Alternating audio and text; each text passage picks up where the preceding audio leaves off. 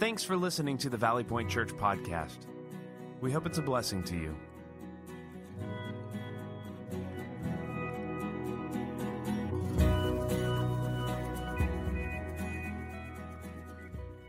We find ourselves coming to the last part of our series called 9 Flavors. One of my hopes throughout this series is that you would forever remember the words found in Galatians chapter 5, verses 22 and 23. These are powerful words that we have been studying all summer long. And it's been my hope that you never forget these words. It's my hope that it's more than an academic exercise as well.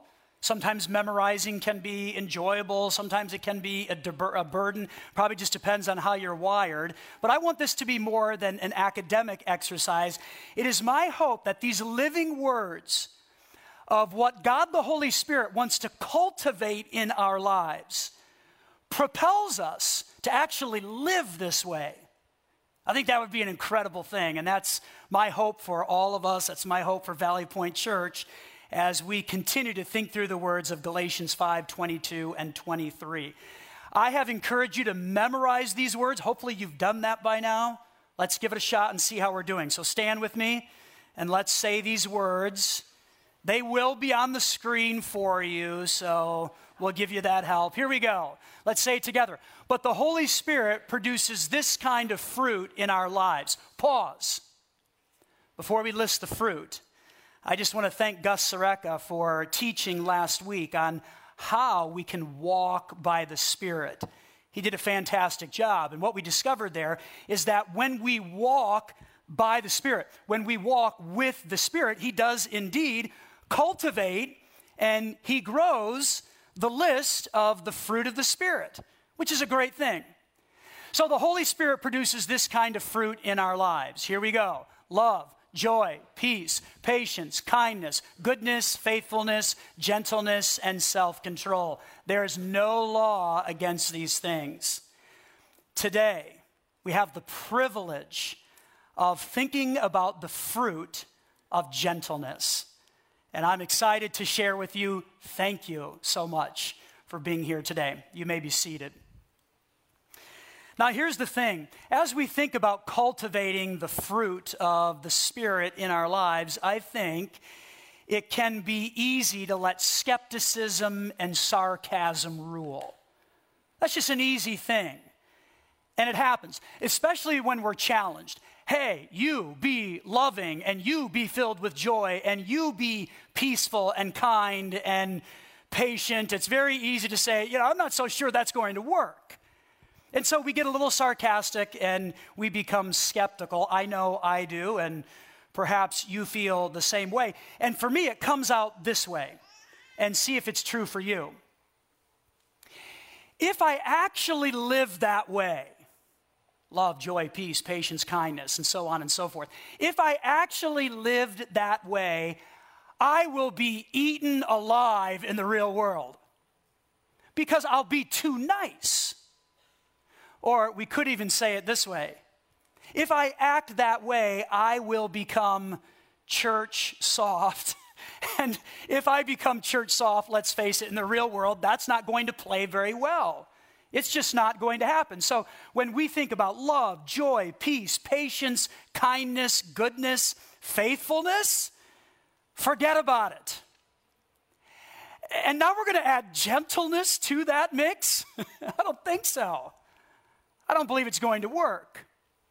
But let's think about this, though, because the way of Jesus has always been and always will be counterculture. It will be. If we say we want to live like Jesus and we want to follow His example and we want to share His words and His goodness, if we want to pass on Jesus to others, if we really want to live that way, we will be countercultural. That will happen because it's just different. Living like Jesus is different. I would posit that it's a better way to live, not necessarily easy, but certainly a better way to live. I actually started reading a little book, and the title of it is Why on Earth Did Anyone Become a Christian in the First 3 Centuries?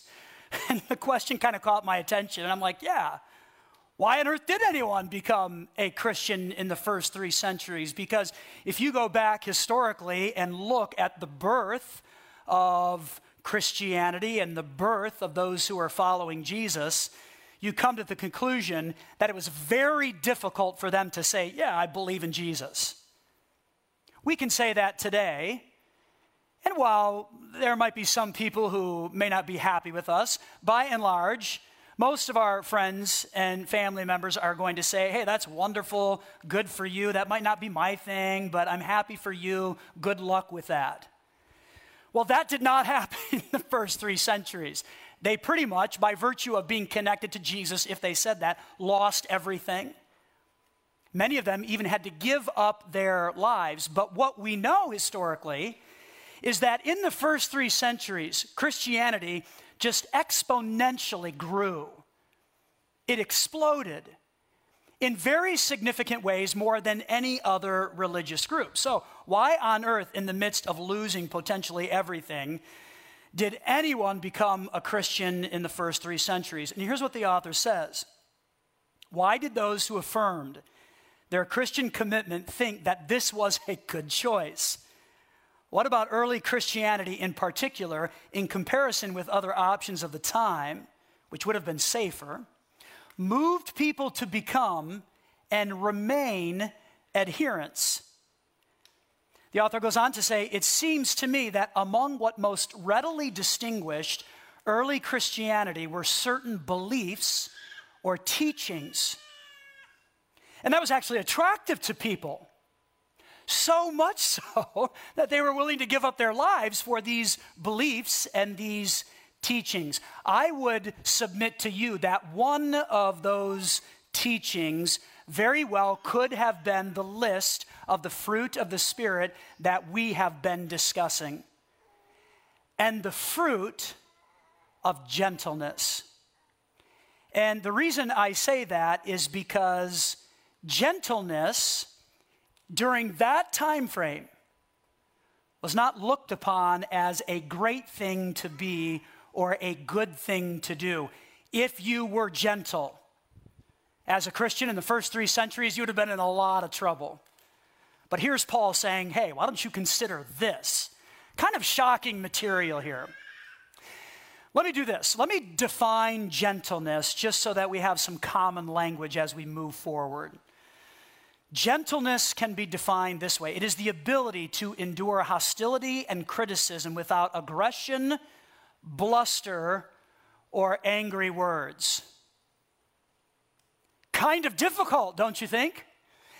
It's the ability for all of us, when someone may be hostile or critical, deserved or even undeserved, when someone is hostile or critical to us and we respond without aggression, bluster, or angry words, I think we all can agree as you look and pay attention to anything that's happening in our culture right now, there is a lot of aggression and bluster and angry words. So I believe these ancient words are really appropriate for us today. I think you can also describe gentleness this way. It's being aware that the other person who may be hostile and critical is a human being with feelings too. All right, so the other person who may be hostile and critical is a human being. By the way, all human beings made in the image of God himself. It doesn't mean we act like it. And if someone's being hostile and critical to you, they may not be acting in the image of God, but we have to remember that they are a human being with feelings too. So I want you to keep those 2 definitions in mind as we talk about the fruit of gentleness. Here's how today is going to work. I want to share a big idea with you that will frame our conversation.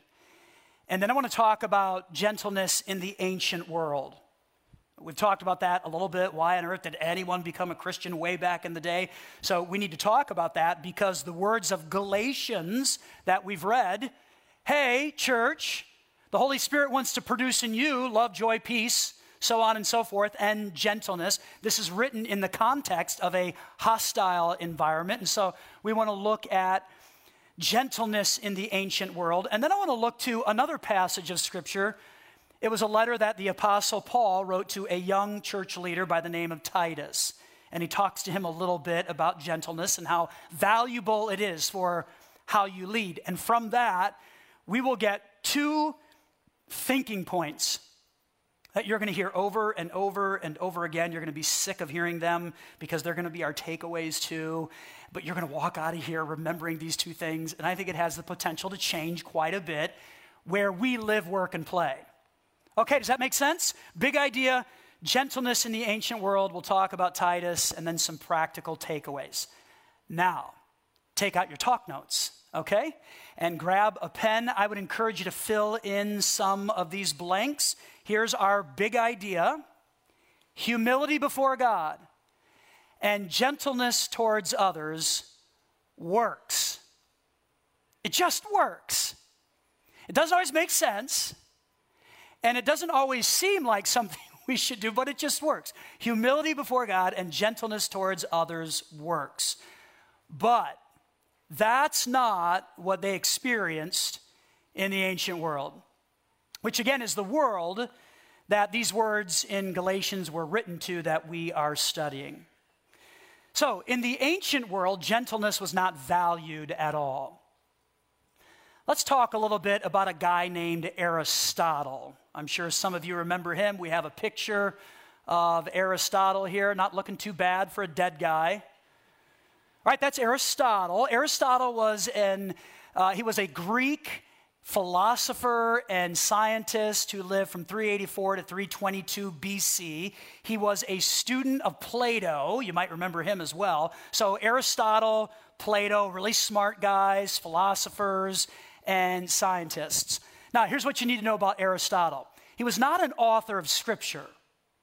He wasn't. He wrote a lot of other things, but he didn't write anything in Scripture. There's not a book of the Bible that Aristotle wrote, but it is important to know that he had significant impact on the Greco-Roman world, and that certainly would have influenced the New Testament writers.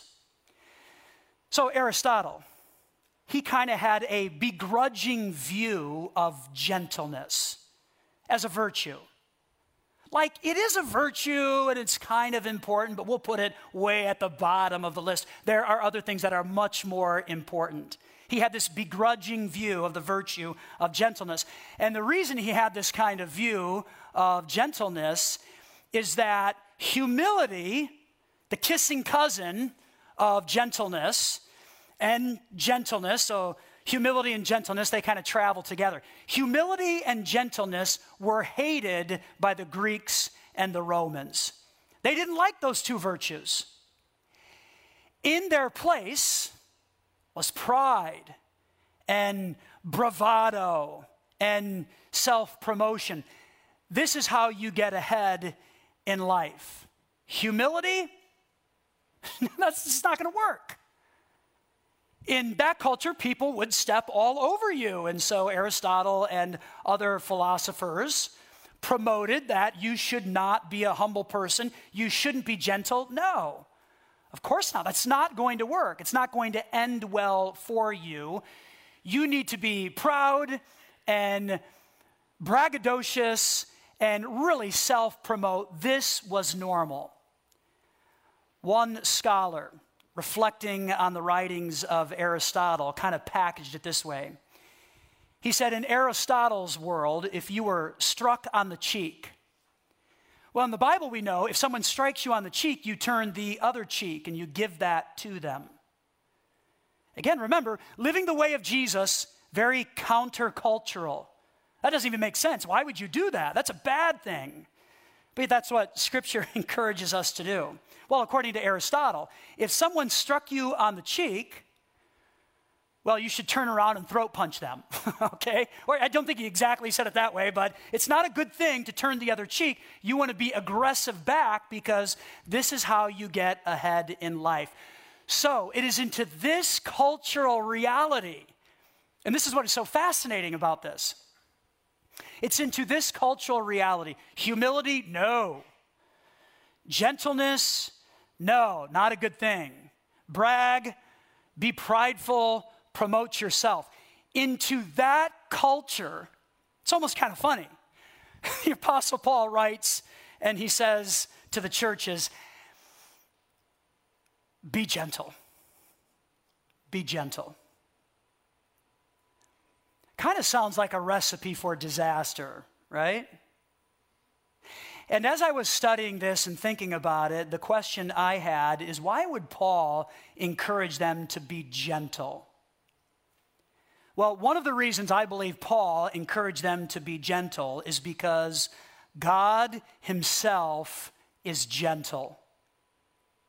And when you walk through the pages of Scripture from the front cover to the back cover, you discover that God is a loving God. He is a gentle God. And so it just makes sense that those who follow him, they would be gentle as well. And this is one of the things that we've been talking about in our series. God is love. And so those who follow him should be loving. God is joy. So those who follow him should be joyful. God is peace. So those who follow him should be peaceful. And so on and so forth. It just makes good sense. But again, very disturbing for these individuals to hear because they knew it meant a lot of trouble for them. Which now brings us to another passage where the Apostle Paul talks about being gentle. If you have a Bible or a device, I want you to find Titus chapter 3. I'm going to read verses 1 and 2 in just a moment. Titus is another New Testament book written by the Apostle Paul, the same author of the book of Galatians. And he's writing to a young leader. And he says some very interesting things to him in verses 1 and 2. And I'm going to condense that and shorten it a little bit to give us our two thinking points and our two phrases. While you're finding that, let me give you this context on Titus. Titus is a young minister. He's left on the island of Crete by Paul to begin the challenging task of organizing new converts into local churches. In this letter, hey, keep in mind, this is a real letter written by a real person, the Apostle Paul, to a real historical figure named Titus. So this is real stuff here. In this letter, Paul shares with Titus some practical wisdom regarding church organization and administration. And as part of this encouragement, here's what Paul says to Titus. I think it's fascinating. Here it is. Verse 1, Titus chapter 3, remind the believers, be ready to do what is good. They should be, say the word with me, gentle, and show true, say it, humility to everyone. Wow. Remind the believers. If you've trusted in Jesus alone to rescue you, you are a believer. And while these are ancient words that were written to people a long time ago, they're so appropriate for believers today.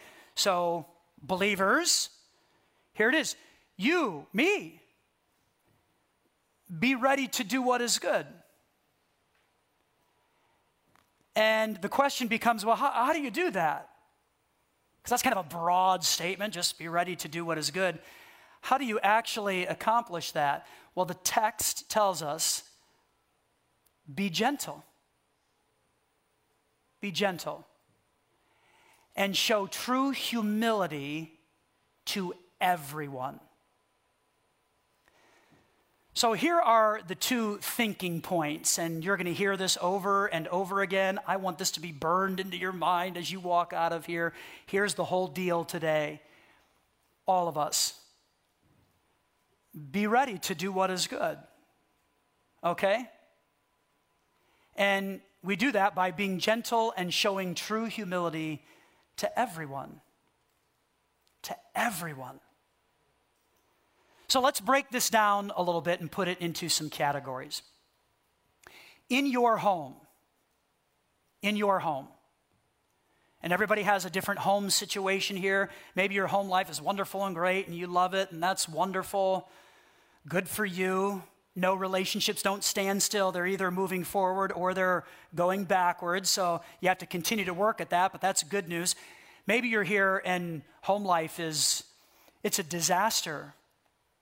And maybe nobody knows that. It's kind of a secret. You're trying to figure out how to work your way through this, but you're really struggling and you're hanging on by a thread. Or maybe you would put your home life somewhere in between those two spectrums. So, in your home, here it is. Be ready to do what is good. And how do you do that? Be gentle and show true humility to everyone.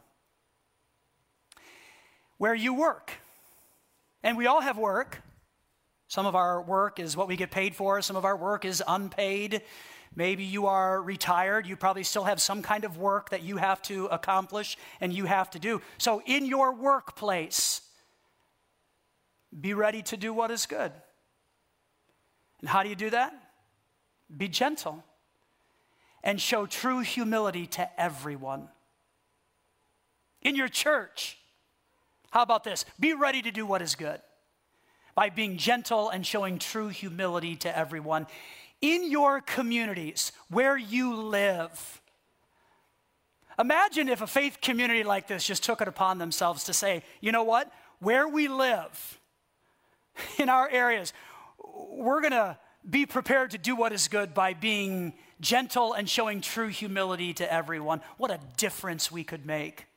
It'd be an amazing thing. So in your communities, be ready to do what is good by being gentle and showing true humility to everyone. In your school. Now, students in the room, I know you're out of school right now, and that's wonderful, and you should enjoy that, but school will return soon. So when that happens for you, here's the deal. You, in that school, be ready to do what is good. And how do you do that? Be gentle and show true humility to everyone. Now, how about this? Those with whom you have opposing views, beliefs, and values. All right, let me read that again. With those who have opposing views, beliefs, and values than you. Be ready to do what is good by being gentle and showing true humility to everyone. Now, let me give you two takeaways. I don't think this is going to be a shock to you. Here's takeaway number one. Are you ready? Be ready to do what is good, okay? As you leave in the parking lot and someone cuts you off in the church parking lot, no less, and you're ready to wave some type of symbol at them, just hold on, at least for today, and say, okay, here we are. I need to be ready to do what is good even here in the church parking lot. That's takeaway number one. Here's the second one. It's the how. Be gentle. Be gentle and show true humility to everyone. I think the question may be, why act this way? Because honestly, it's kind of easy to say, well, this is what we should do, and maybe we get it intellectually, but maybe we're not ready to assent to that quite yet. You know, it makes sense, but why act this way? Well, back to the big idea. Humility before God and gentleness towards others works. It just works. It doesn't always make sense, but it works. And I think Aristotle got it wrong.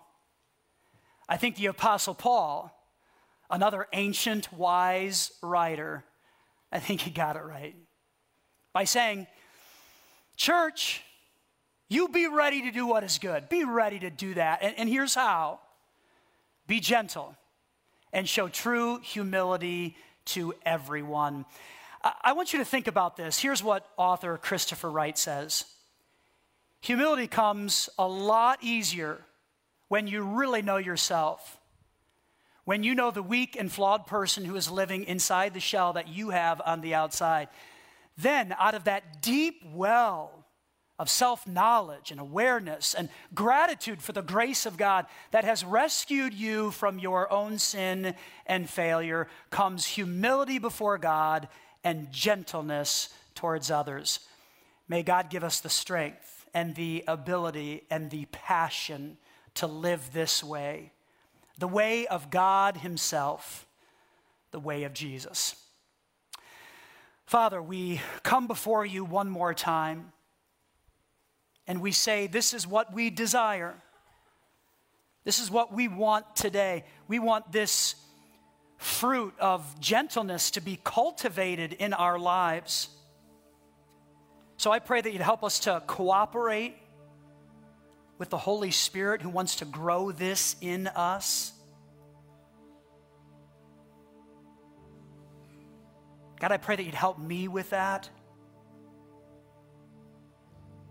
I'm aware that I need to grow in this area as well.